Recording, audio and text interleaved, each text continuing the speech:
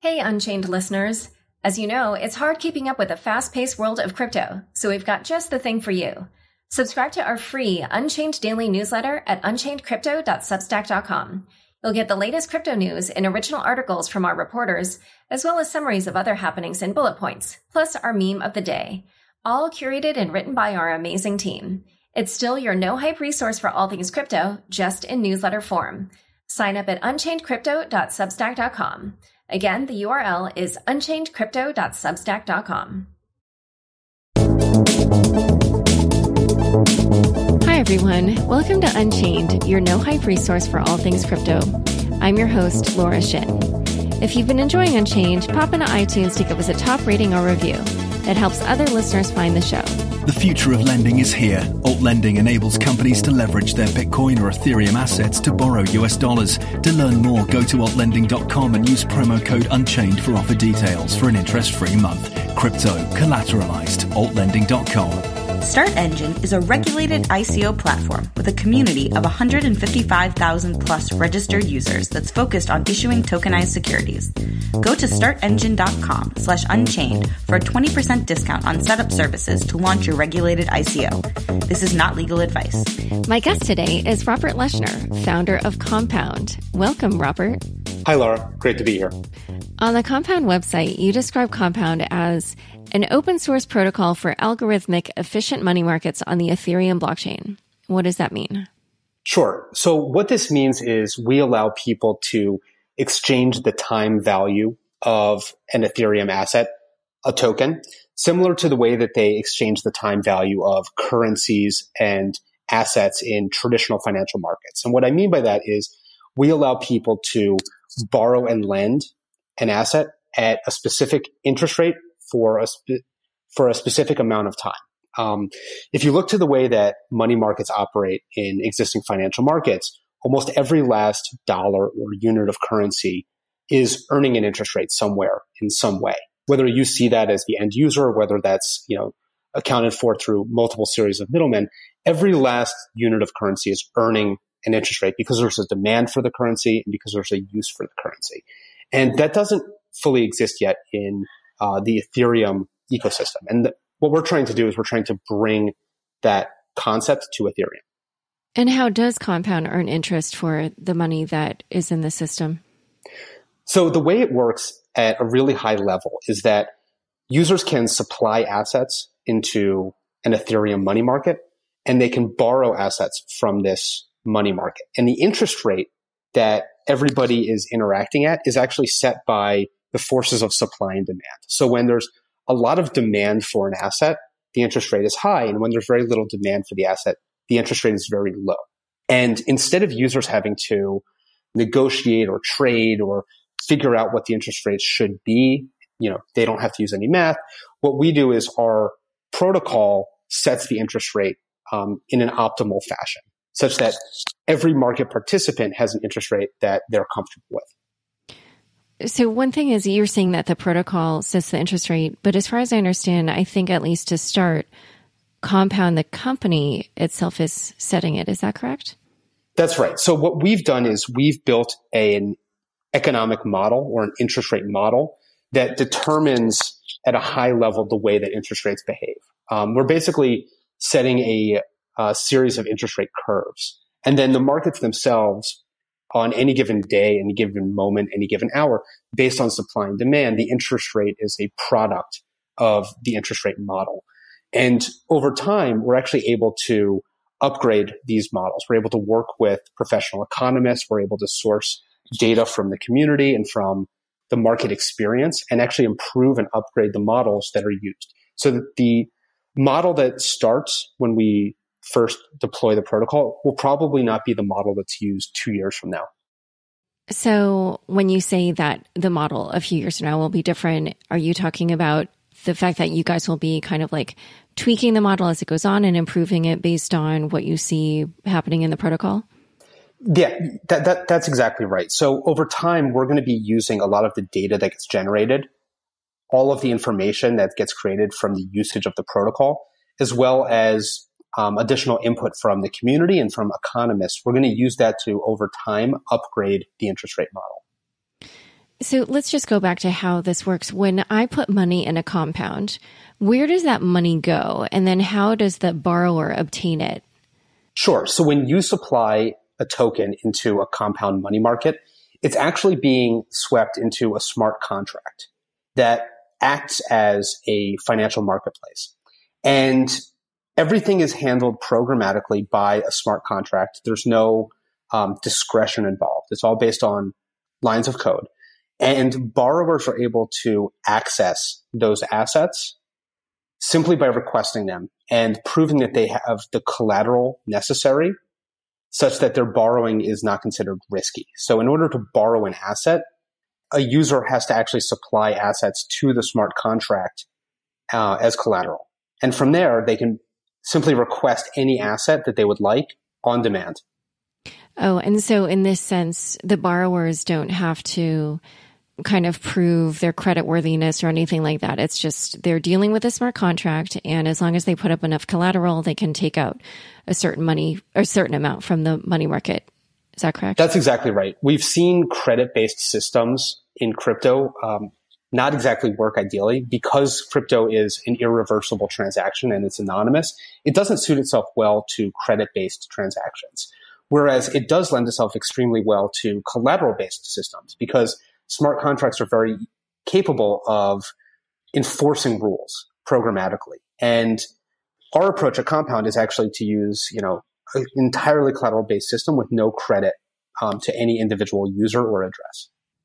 The money markets are pools of the lender's tokens. So does this create a centralized honeypot for hackers? In a sense, it does. We believe that smart contracts are simultaneously much safer and riskier than, call it, traditional custodial approaches. The reason for this is if a smart contract is built correctly and properly, it may be a large honeypot for hackers, but it can actually be able to resist hackers permanently. It's immutable code, and if it's built correctly, it will always be safe.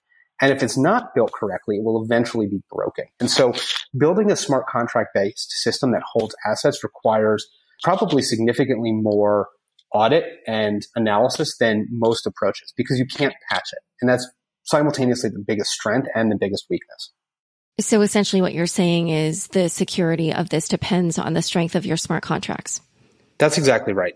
And we believe that with a long enough time spent building the smart contracts and analyzing them and ensuring their security, that we can build a protocol and a system that operates without incident for 100 years. Interesting. Yeah, I guess this is one of those things where we'll just have to see how it plays out in the wild. Exactly. If we get it right, it will always be right. And if we get it wrong, we'll find out relatively quickly. Or maybe not. I don't know. I feel like sometimes you, or not you in particular, but just people might trust a piece of software and then all of a sudden, 2 years in, realize that there's a weakness. But anyway, I wanted to ask also when the money is loaned. So let's say when that money is loaned that the borrower is a short seller and they end up losing money while trading it for more speculative tokens. Then what happens? So the borrower is always required to maintain a certain amount of collateral. If they're not able to repay what they've borrowed, then eventually the protocol will allow somebody to close out the loan and to seize their collateral. We allow them at any time to supply additional collateral or to repay what they've borrowed. But as time goes on and the value of different assets in the marketplace fluctuates, eventually if the value of their collateral is not sufficient, the protocol can close out that loan.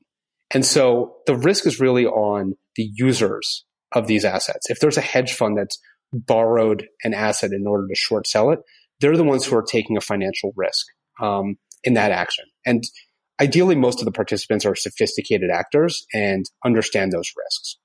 And how is this value determined? Because if I did take out, I'm just going to call it X coin, and that's the one that I've lost, or I've lost money, or how should I phrase this? Because is it just that like I just need to put X, let's say I take out 10 of these X coins, then do I just need to put 10 of them back, even though the value's much less? We expect you to repay 10 X coins with interest. You might actually owe 10.03 X coins, depending on how long you've taken out the loan for. But that's really on you to repay in kind. The value of X coin might fluctuate. You might have made money with X coin. You might have lost money with X coin, but the protocol actually expects you to repay what you've borrowed plus a small amount of interest. So the dollar amount doesn't matter at all. But I know that you guys use like a certain collateral ratio, I think also to determine the minimum amount of collateral they need to put up. So is that affected by dollar fluctuations? That is. So it's actually affected by the fluctuation of the assets that you're using as collateral. So if you're using Ether as collateral, that might fluctuate in line with whatever you've borrowed. If you're using another token as collateral, that might fluctuate in line with whatever you've borrowed. What the protocol does is it looks at the dollar value, both of what you've borrowed and what you've used as collateral. And it ensures that the value of your collateral is greater than the value of what you've borrowed. And so what is the amount that I need to put up? Is it like 2x or 1.5 or what? So when we initially launch, we're going to be erring on the side of caution simply because we don't want borrowers to take large amounts of risk. So we're actually going to be requiring a 2x collateralization ratio. That's a little bit high, and over time, our goal is actually to reduce it as low as we can. If you look at repo markets that exist today, in the traditional securities world, people are borrowing pretty much what they're putting up as collateral, and the ratio is a lot closer to 1 to 1. And that's based on the volatility of the assets, and it's based on the sophistication of the market. Over time, I think we're going to be decreasing the ratio from 2 closer to 1.5, and then over time, eventually to 1.25. But that could be a series of changes over the next few years. That's not going to be a short-term change. And what happens if the value of the collateral dips below 2x? Then what happens? So at that point, anybody in the community can close out a portion of what you've borrowed and take a portion of your collateral to return you to exactly that 2x collateral ratio. So if you've borrowed, a whole bunch of X token and you're using Ether as collateral, if over time the value of what you've borrowed is increasing or the value of your collateral is declining, any member of the community can repay some of the X coin that you've borrowed and take a small amount of your Ether. And you said that prior to that moment, the borrower has the opportunity to put up more collateral? That's right. So the protocol makes it transparent exactly what your collateral ratio is and how much you've borrowed and how much collateral you have. And it makes it easy for you to actually provide additional collateral or to repay your own loan at any time. As a user of the protocol, most people won't choose to be, risking anything. They'll hopefully choose to be, minimizing collateral value risk and over collateralizing for their borrowing. Oh, meaning that you expect the minimum requirement is 2x, but that they'll put up like 2.5 or 3 or something. That's exactly right. Because people aren't looking to speculate to the maximum extreme. We've been speaking with a lot of crypto hedge funds and large traders, and they view this as a tool for supplemental liquidity to be able to short sell or to be able to increase leverage.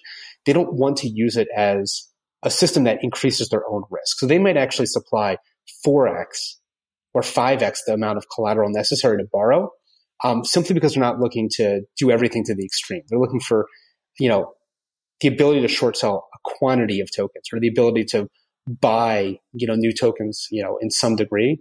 But it's generally very sophisticated and responsible users. And how do you determine what the value of any one particular asset is? As we know, exchanges can vary pretty widely in their prices, and that's why so many traders are making money off of these arbitrage plays. But there's also issues with, flash crashes and things like that. So how do you figure out what the value is?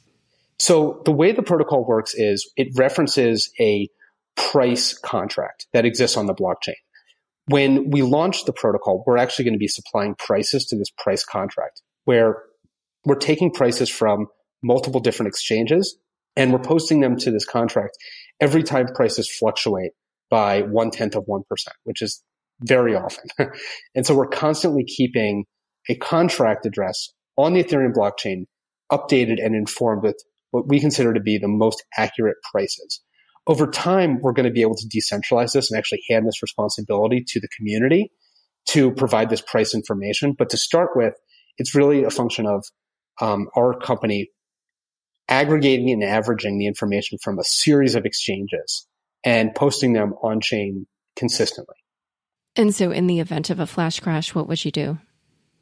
In the event of a flash crash, the contract will reflect this. The speed at which we can update the price information is actually just a function of the Ethereum blockchain. It should take approximately 15 seconds to update the prices in the protocol. And this is an entirely automated process. There's not a human being with a paper and a pen, writing an update. Everything is handled automatically. And so anytime prices move, they should be reflected in the protocol and the systems within 1 to 2 blocks or 15 to 30 seconds. Oh, interesting. And when you said that you eventually plan to hand this off to the community, what does that mean exactly?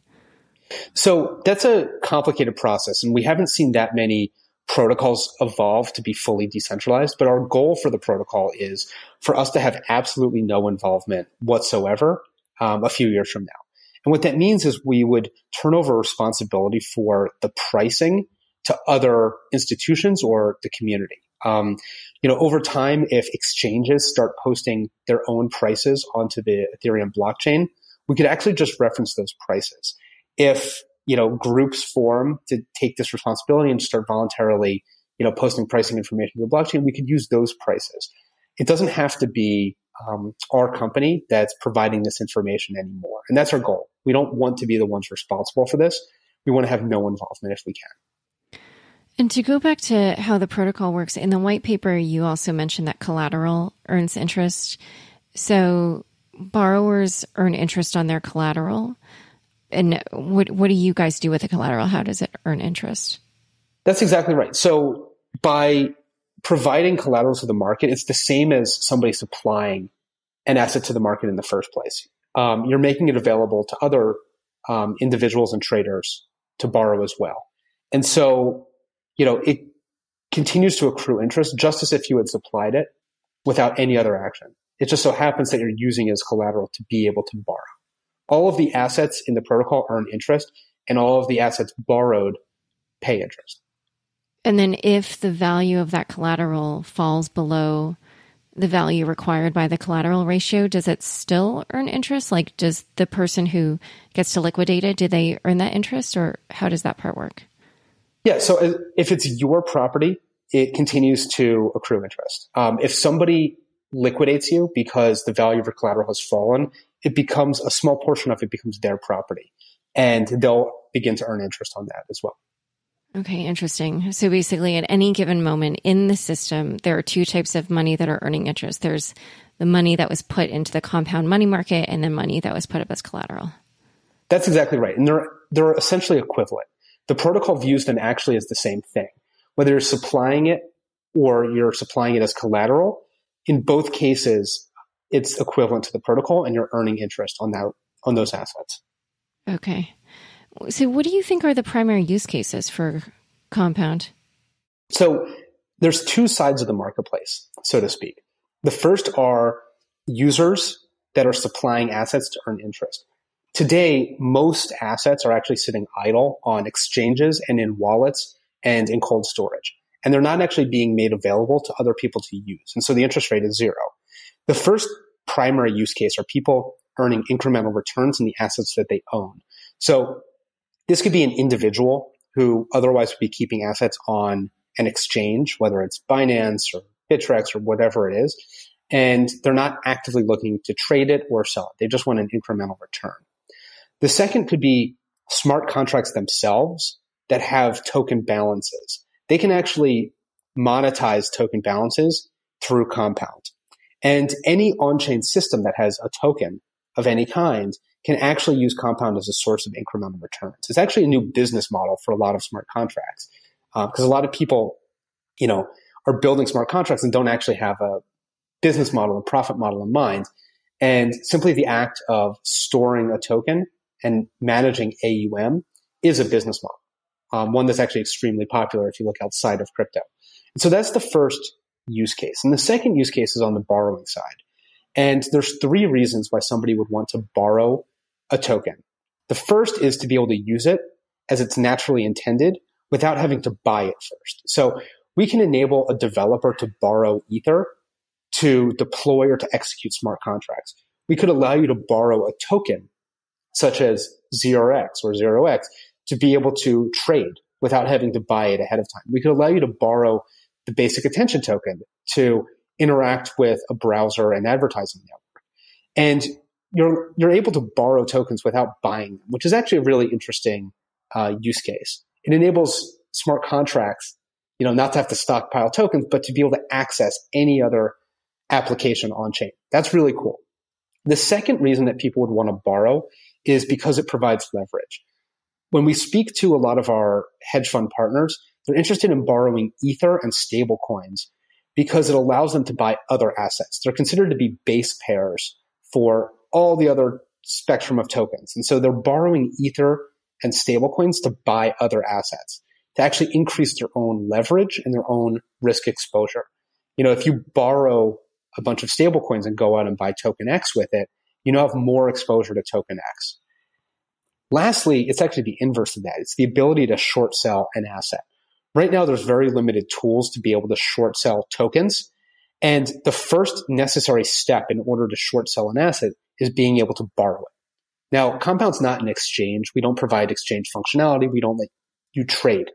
But we provide in a trustless, open source, and transparent fashion a mechanism for traders to be able to borrow tokens to be able to sell them elsewhere. So a very simple workflow is somebody would borrow a token from Compound, they would send it to an exchange, and they might trade it on that exchange. I want to go back to the first use case that you mentioned with Ether, or just any token that you want to use. I almost am not quite sure I understand why you would do that, but let me take a stab at a guess. It sounds like, so let's say you want to use Ether to run a smart contract. You borrow it from Compound. You've put up this collateral, to borrow it, and then you spend the Ether. But then you have to buy it again in order to repay Compound and get your collateral back. Is the point of that then you've earned at least 2% on the collateral, or whatever percent on the collateral, even though you perform this function on Ether? Is that why you would do that? Yeah, so the primary benefit is you don't have to hold Ether or a specific token in order to use those systems. I could have a smart contract that just holds a stable coin, and yet it can operate any other protocol or network as long as it's on the Ethereum blockchain. So I could hold just a stable coin, which accrues interest and I'm earning interest. And when my application needs another token to interact with their protocol, whether it's 0x or whether it's Augur or whether it's Ethereum, my application can just automatically borrow that needed resource on demand. It doesn't have to predict its own token needs. It doesn't have to outlay the capital ahead of time to buy these tokens. It can simply operate other protocols on demand by just automatically borrowing them from Compound when they're needed. But at the end of the function, it has to buy them. At the end of the function, eventually it would have to buy them. Yeah. Eventually, on the other side, you would have to repay that in some fashion. But it does enable new use cases. Okay. I mean, it's just like sort of, I guess the reason is, what's that expression about the monkey that eats like one banana in the morning versus the evening, and what's the difference? Something like that. Is that what do you know what I'm saying? Like, it's sort of like, oh, well, instead of buying it before you perform the function, you have to buy it after. Right. But that can give you actually a lot of flexibility. It's the same reason why, corporations have, working capital versus, permanent capital. Why instead of, raising more equity or debt, you might just borrow it short term in the market to be able to operate. That's really the biggest difference. And as the marketplace for smart contracts and applications and use increases, we actually think it's going to unlock new opportunities that haven't even really been thought of yet. And I also want to talk about the third use case that you mentioned. So I totally get the short selling use case here. I see how it would work. But I want to know, what are the advantages of using Compound to do something like that as opposed to a peer-to-peer lending platform like Dharma or something? Yeah, so the primary benefit of Compound, and I truly believe that there's going to be many different systems that exist over time that will coexist peacefully. But the primary benefit of compounds is that you don't have to wait for a counterparty in order to be able to access the liquidity. So with most peer-to-peer systems, you actually have to find somebody with the exact opposite view of you at the same time. If I want to borrow token X, I have to specify I want to borrow token X. In a peer-to-peer system, I have to specify I want to borrow token X for this period of time at this interest rate. And somebody else has to take the exact opposite side of that after negotiating collateral and all of that. With compounds, you don't have to wait for a counterparty. It's instant and it's machine operable and it's predictable. You simply specify what you're looking to borrow and the quantity. All the other parameters are actually decided by the protocol. The interest rate is decided by the protocol. And how long you're borrowing it for is specified by you. You simply repay your borrowed token X whenever you feel like it, whenever you're ready to. And it makes it much easier to access liquidity for a short sale than a peer-to-peer system. I believe that over time, both are going to exist. Just like if you look at financial markets, you have both money markets and long-term loans and debt. And there are different use cases. And I think that there's customers who will actually want both and might use both at different times and in different fashions. But Compound's designed to be the easiest source of liquidity for borrowers because it's entirely encapsulated in a smart contract and there's no outside interactions that occur. There's no order book. There's no peers that you have to find. There's no online systems. It's just everything is contained in a smart contract on the blockchain that anyone can operate. We're going to discuss more about the inner workings of Compound, but first I'd like to take a quick break for our fabulous sponsors. Interested in raising capital through a security token offering? StartEngine is your full-stack solution. StartEngine, a regulated ICO platform with a community of over 155,000 registered users, was founded in 2014 by Howard Marks, co-founder of Activision Blizzard. Since the implementation of the Jobs Act, StartEngine has helped over 160 companies raise capital.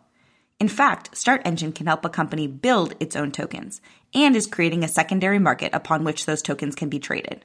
In short, StartEngine provides a complete token ecosystem.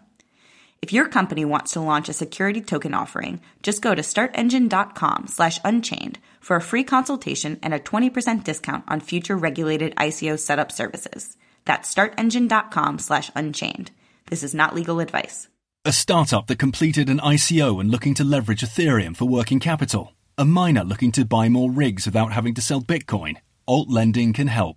Alt Lending enables companies to leverage their Bitcoin or Ethereum to borrow US dollars while retaining ownership of their crypto assets. We bring years of financial and technological expertise to the blockchain space. Access to institutional capital means borrowers don't have to wait weeks to receive a loan. Our simple and efficient vetting process makes getting a loan easy. No membership tokens or complicated sign-ups required. To learn more, go to altlending.com and use promo code Unchained for offer details for an interest-free month. Asset lending, reimagined. altlending.com. I'm speaking with Robert Leshner of Compound. And so this question actually goes back to what we were talking about how the money is pooled. So I just want to make sure. So if I am somebody who, is just holding Bitcoin or whatever, but I want to hold, or not Bitcoin, I guess Ether, and I want to hold it in a money market account, then when I withdraw the money, I'm just withdrawing from the overall pool. Is that correct? That's exactly right. So rather than having an account or a segregated accounting of it, you're actually contributing your assets to the entire marketplace. And you can see for your own account or address how much interest you're accruing and your exact balance at any given time. And the protocol denominates your ownership, but the assets are a collective pool that function collectively as a money market. Have you modeled what happens if there's a market crash? We have, actually. So in market crashes, the biggest and only risk to individual users is that there's a liquidation. This risk, first of all, is only on borrowers. It's not on suppliers. And because of the over-collateralization, the risk is that people wind up having some of their collateral converted into what they've borrowed and their loans are closed. This actually doesn't impact the suppliers of assets and it doesn't impact other users of the protocol. What it does do is it exposes borrowers to risk. And it's one of the reasons why we want to make sure that everybody using our protocol is incredibly educated on how it works and what the risks are that they face. You mentioned in the white paper that markets can be suspended. What kind of scenarios would cause a market suspension? So this is something that we reserve the right for when a token might migrate off of Ethereum. So there have been a couple examples where an Ethereum token stops actually being a token. A great example of this is Tron. They were a token on the Ethereum blockchain that migrated onto their own blockchain. Had that been a market, we would actually have to suspend it and remove it from Compound. One of the things that's required is that, a token actually continues to exist on the Ethereum blockchain. If that assumption no longer holds, we can no longer support the market. And we're starting to see a number of token projects think about actually migrating the chain that they're operating on from Ethereum to other chains, whether it's their own blockchain or whether it's one of the new smart contract platforms, et cetera. That's always a risk that can occur. And so in that situation, what our plan is to communicate to the community that we will be suspending a market simultaneously with a token migration. And are there any other scenarios in which you would suspend a market? No, only if it no longer is accessible to users. If, there was an extreme situation which is no longer usable as a token, such that if there's a bug found in the token smart contract, we might suspend the market. If somebody discovers a flaw with token X, there's the possibility it would be suspended. But this is an extreme scenario that hopefully never actually occurs. Our goal is to list assets that will function permanently. But in the event that the token no longer functions, it's necessary to suspend the token. You say that eventually this decision over whether or not to suspend a market will be turned over to the community and stakeholders. Who will that be? Who will the stakeholders be, and how will you turn that over? That's a great question. So the stakeholders of the protocol are really the users. It's those who are supplying assets and those who are borrowing assets. And what's interesting is we can actually measure how much of a stakeholder a user is by the balances that they're providing to the protocol. Eventually, one of our ideas, and this is still a rough concept, is that we could create a decentralized autonomous organization, really a governance contract that could actually provide governance of the protocol based on the quantity of people's usage. Okay, interesting. And how would they be organized? Would you use a token to do that? No, we probably wouldn't need a token, simply because the influence that a user has would be measurable, which is based on their usage of the protocol, and it's already contained on the Ethereum blockchain. What we would have to do is to allow the community or developers to actually create an interface and a voting mechanism and a governance mechanism, but all of the building blocks are there so that eventually we can actually hand off control to the community. Interesting. So, obviously to start, you are kind of, you have organized it in a somewhat centralized fashion. Does that run any regulatory risk for you? I did see that according to federal regulations, entities operating money markets are subject to certain reporting disclosures, stress testing, other kinds of requirements. Are you guys going to follow those rules? So everything that we're going to be doing is completely transparent. The operation of the money markets is interesting because it's all open source. It's all inspectable and auditable and transparent. And so in a lot of ways, the crypto financial marketplaces don't naturally conform to any one regulatory regime. They're global in nature and they're decentralized, but we are planning to operate them in such a way that it's as transparent and open as possible. The markets operate themselves. The only information that we're providing to the protocol to start with is pricing information and the interest rate model, both of which we actually have plans to democratize and decentralize so that it's no longer, a specific company that's even providing those pieces. It's the community itself. So, the hard work that we've done has gone into making the markets operate without our company. The flow of funds, the rules, the way that assets operate is actually no longer in our control when we deploy the protocol. The only pieces that we're going to be interacting with are posting price information and defining the interest rate model. Typically, regulators in the U.S. say that you fall under their jurisdiction if you serve U.S. customers. So it seems like you probably do have to satisfy their rules. Do you think being transparent and open source and auditable will be enough to satisfy them? That's a great question. So there's two things that we're approaching this with. The first is that we are not serving customers directly.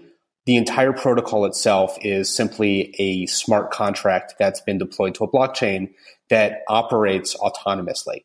The second is that the smart contract only supports utility tokens. The assets that we're launching with are the ones that are most likely to be true utilities and not securities. And so we believe that while it's a global regulatory environment, it should be compliant with every regulatory regime. Yeah. And then around, like, I know you have, obviously you have this goal to eventually decentralize. What kind of timeline do you imagine that will take? It's hard to say, and it's a little bit early. There's a lot of teams that are looking to fully decentralize their protocols. Most protocols actually still have sponsor organizations in some way. I actually don't know of any that are, fully decentralized. We're planning to sort of learn the best practices as the community evolves and goes down this path. We're probably not going to be the first protocol that completely decentralizes, but we're definitely going to be trying to learn best practices as soon as they're developed. And to go back to kind of what the different options are for people who want to engage in these types of behaviors, and tell me if I'm wrong, as far as I understand, Compound is somewhat competitive with the margin trading features on exchanges like Bitfinex and Poloniex. How is dealing with Compound different, and why would someone choose to margin trade using Compound versus an exchange? That's a great question. So there's two primary differences. The first one is that Compound is entirely on-chain. There's no sort of cloud systems. There's no servers that you interact with. There's no company that you interact with. You interact with smart contracts on the blockchain. And what this means for us is that it's available to any machine or human that wants to use the protocol. It makes it much easier for somebody to integrate their own software on top of it, to interact with it programmatically, or to interact with it without having to sign up for an exchange's website.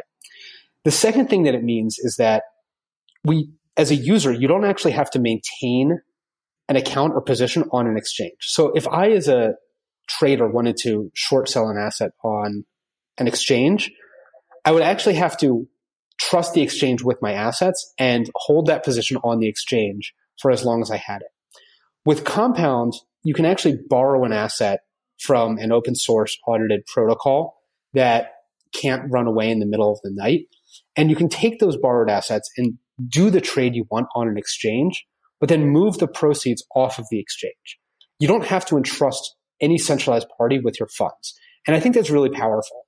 There's a lot of history of exchanges, having negative events, whether they're deliberate or accidental. There's been a lot of times where user funds have disappeared due to exchange error. And ideally, you don't have to take those risks with an exchange. And so, even for the exact equivalent trade, borrowing token X and then selling it, we think the interest rates should and will be lower through Compound than they would be on an exchange, because there's less call it exchange credit risk there. Yeah. I mean, I think this goes back to, it's sort of like pick your poison, because as you did mention, there is a risk in, whether or not your smart contracts will be, reliable enough and secure enough. So yes, I mean, obviously I did give this example of, I gave multiple examples, but one of them, Bitfinex, did have a very well-known hack. I think at this point, it might still be the second largest hack in crypto history. I'd actually have to check that. I'm not sure, but as you did mention, it is a matter of whether or not you can trust the smart contract in the case of Compound. So, right. Okay. It's a different flavor of, call it, security risk. I believe that smart contracts are the better risk because they can be proved safe over time, whereas an exchange are always running that risk. Whether, the code changes or management changes, there's a perpetual risk with a centralized exchange. Whereas with a smart contract based system, I think that a lot of the risk is upfront when it's unproven and untested. And over time, that risk goes down until eventually the community realizes that it's zero if it was built correctly. And so it is a different type of risk, and it does exist for any smart contract-based protocol. But I think long-term, a decentralized protocol has a lot less security risks. And who do you expect will be the most likely borrowers and the lenders? You did mention earlier this, the fact that hedge funds are interested in this. So who else? And how do they plan to use it? And who else will be interested in using it? So I think there's always going to be people who are hobbyists in the community who are looking to borrow a token just to experiment with it, without having to sign up for an exchange and buy a token. Different hobbyists have the ability to actually borrow pretty much any asset, use the protocols, experiment. It reduces the barriers to entry of playing around with protocols. But I think the majority use case are going to be the professional traders. Most of the interest that we have that's inbound are crypto hedge funds, extremely small ones, medium-sized ones, large ones, who are looking for different tools that they can trust to add to their skill set. And I think a lot of the sophistication that exists in financial markets is concentrated at hedge funds, and the different people that are able to capitalize on what we offer really, I think, centralizes around the hedge funds themselves, because they're the ones who are looking to put on sophisticated trading positions. They're looking to borrow an asset and short sell it relative to an asset that they believe in and put on a relative value trade, or to use Compound as a source of liquidity to arbitrage between different markets. I think those are going to be the largest users. And we actually recently announced that we had partnered with 24 different crypto hedge funds that are looking to move beyond long-only buy and hold strategies, that are looking to add a borrowing component to their operations. And so I think that's the root of the demand. And I think everything else is going to be, a lot smaller in comparison. I looked at that list of crypto hedge funds, and they're all at least less well-known ones. And I'm imagining kind of some of the smaller crypto hedge funds. Do you think any of the bigger ones that manage quite a bit more in assets will use Compound? Absolutely. So, our initial partners are smaller crypto hedge funds because I think, they're the ones who have the most upside to experimentation. Being able to differentiate in their returns and the tools that they use is really powerful for them. But I think that over time, Compound as a protocol will be used hopefully by the majority of the industry once it's deemed to be reliable and trustworthy. And the longer that the protocol is live, the more likely we are to be in the hands of, the largest asset managers.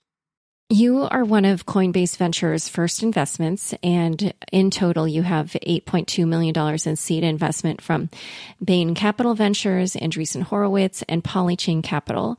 But Compound itself doesn't have a token. So how do you guys make money? So that's a great question. Right now, we're a company that's sponsoring this protocol. The protocol itself sets aside a very small amount of the interest that moves through the system for the protocol sponsor. As we eventually democratize and decentralize the protocol, that may change.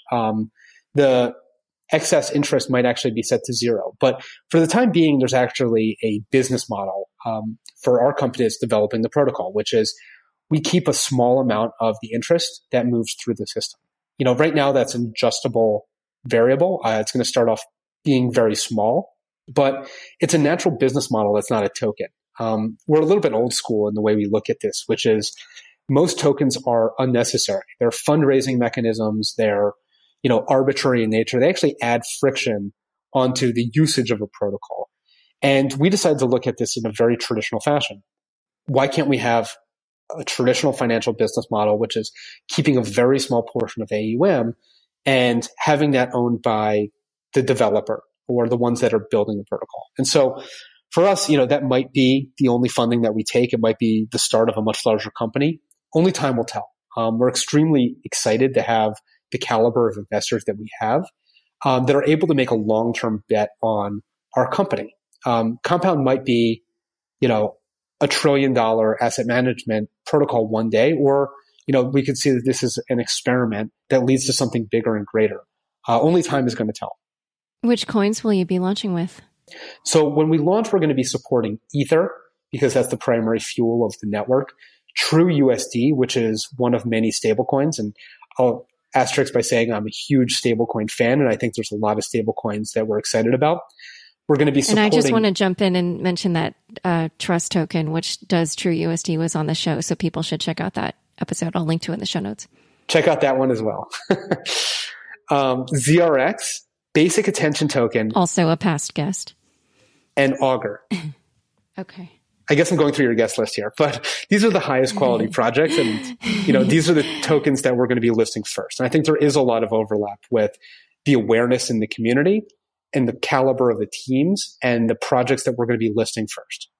Yeah. And also, I do want to plug a few other shows because Joey Krug of Augur was on the show recently. And also, of course, Vitalik Buterin was on the show back in the winter. I think that might be my most downloaded episode. So most people probably have checked that one out. One other thing I want to ask about was you mentioned that one time while you were testing out how to set interest rates, in one scenario, your team blew up the Ethereum virtual machine. What did that mean?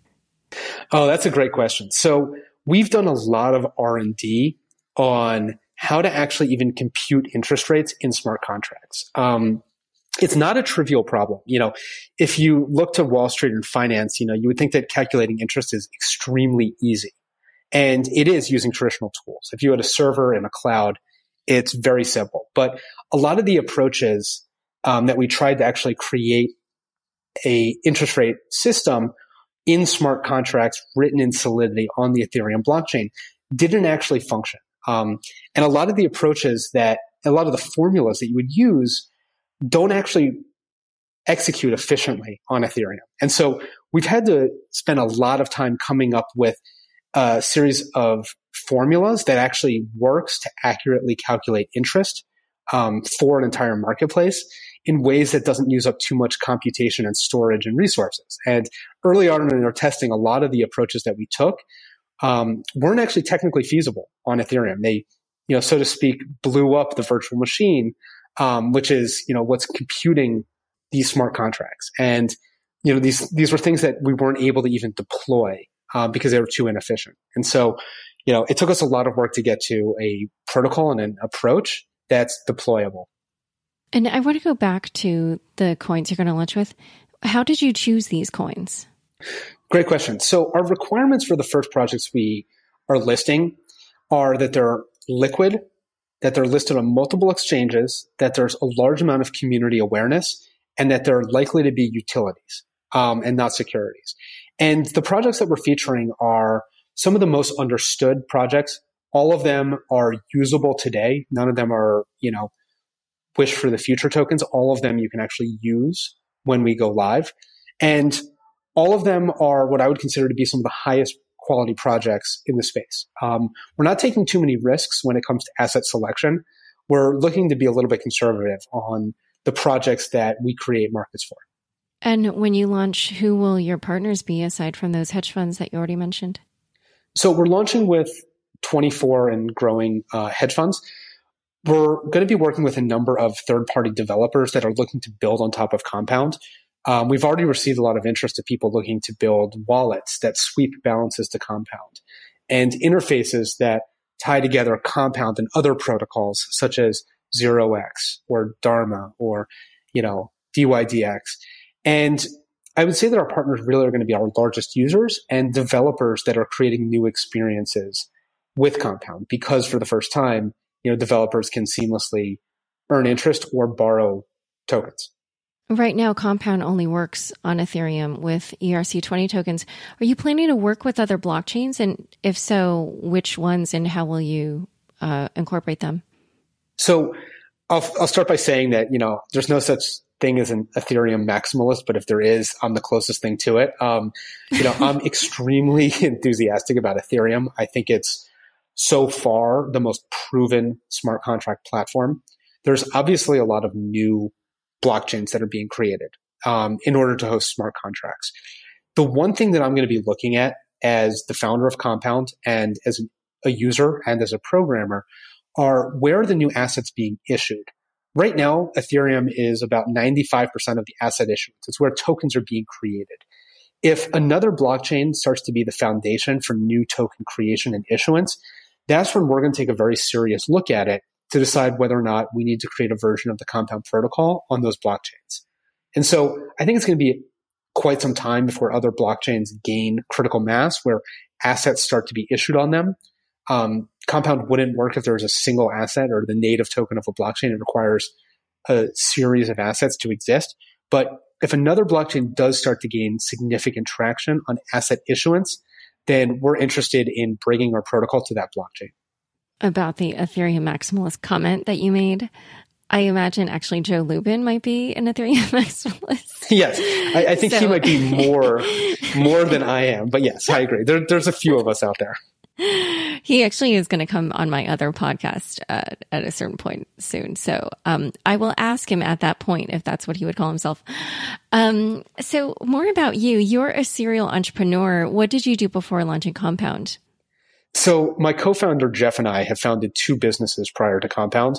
Neither one has been, what I would consider to be a massive success, but we spent, years building software startups in Silicon Valley, building teams of engineers and bringing products to market. Before that, I was actually a professional economist, which was a very large change of pace from the world that we inhabit now. But Compound really brings both of those experiences together as an economist and as a, Silicon Valley software founder. And, it's really exciting to be able to build what I would consider to be, a very product driven company focused on blockchain in Silicon Valley today. How did you get into crypto? This is a great story. And it's going to show my natural skepticism, I think. So I remember vividly reading the Bloomberg article that said Bitcoin reaches parity with US dollar. Bitcoin is now $1. And, I scoffed at it and, I read the Bitcoin white paper and I brushed it aside. I said, this is never going to succeed.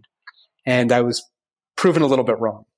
When just a little, the Ethereum white paper came out, I read the Ethereum white paper and I said, oh, this is too complicated. It's an order of magnitude more sophisticated than Bitcoin.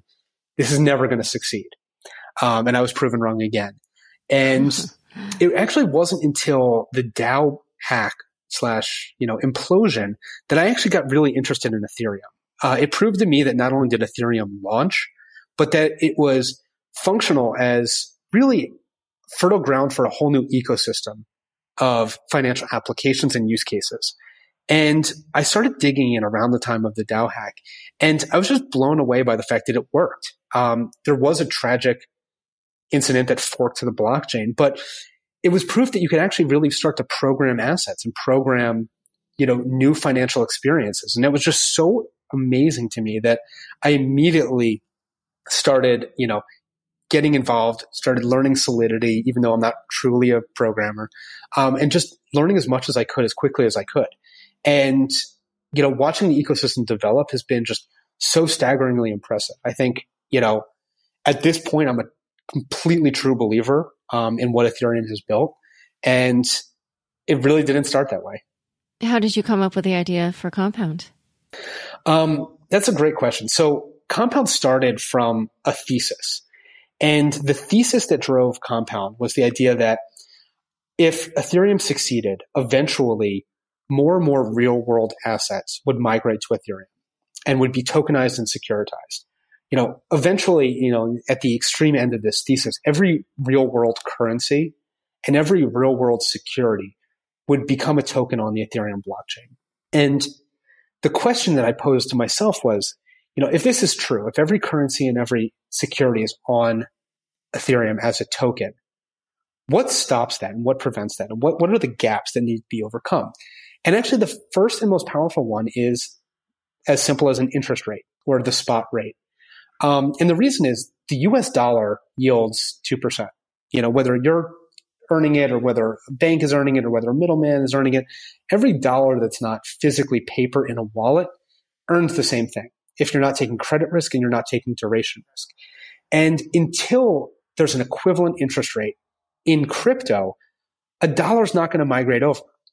Capital flows to where it has the highest returns. Traditional digital dollar that yields 2% won't want to become a crypto token if it yields 0%. And that there has to be interest rate equivalency.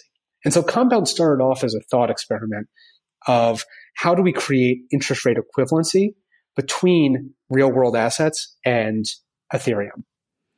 So I know that you have this vision for what Compound will look like and which types of assets will be trading on it. So in your most idealistic vision, what will this all look like if everything that you hope for comes to fruition? In the most idealistic vision, and this could be 10 to 20 years down the road, but I think we're slowly working our way there and we're on the path. I think eventually there's going to be $50 to $100 trillion of assets that are tokenized. They're not, new utility tokens per se. It's traditional currencies and traditional securities. Every asset eventually will be a token. And in that world, Compound is really, interest rate infrastructure that powers all of these assets, where every currency, is able to behave like its offline equivalent. And every security has, interest rates that are equivalent to its offline equivalent. And we enable, the individuals and traders and applications of the world to seamlessly monetize and borrow pretty much any asset.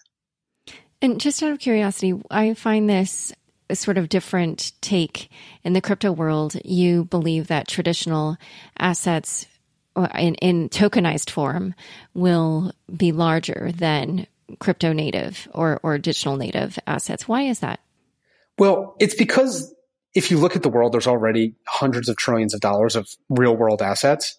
I think there's very limited room for new crypto first, crypto native assets to compete. There's so many new cryptocurrencies trying to compete on the same value propositions that, I don't think the world is looking for 50 different cryptocurrencies. I don't think they're looking for 50 different stable coins. I think they're looking for better versions of what we have today that are more secure, more portable, more transparent, and programmable. Digital versions of traditional assets are kind of the best of both worlds. And it's kind of, in my mind, what is most likely to happen, in crypto. Interesting. Well, we'll see. This has been such a great discussion. I've really enjoyed it. Where can people learn more about you and Compound? So if you're interested, you can come to compound.finance. We have a white paper. We have ways to learn more about the protocol. And in late September or early October, we're actually going to be hopefully shipping the very first version of the protocol for users to interact with. Well, great. Thanks so much for coming on Unchained. Laura, it's been an absolute pleasure. Thank you for having me on Unchained. Thanks so much for joining us today. To learn more about Robert and Compound, check out the show notes inside your podcast episode. New episodes of Unchained come out every Tuesday. If you haven't already, rate, review, and subscribe on Apple Podcasts. If you liked this episode, share it with your friends on Facebook, Twitter, or LinkedIn. And if you're not yet subscribed to my other podcast, Unconfirmed, I highly recommend you check it out and subscribe now. Unchained is produced by me, Laura Shin, with help from Raylene Gallipoli, Fractal Recording, Jenny Josephson, Rahul Singareddy, and Daniel Nuss. Thanks for listening.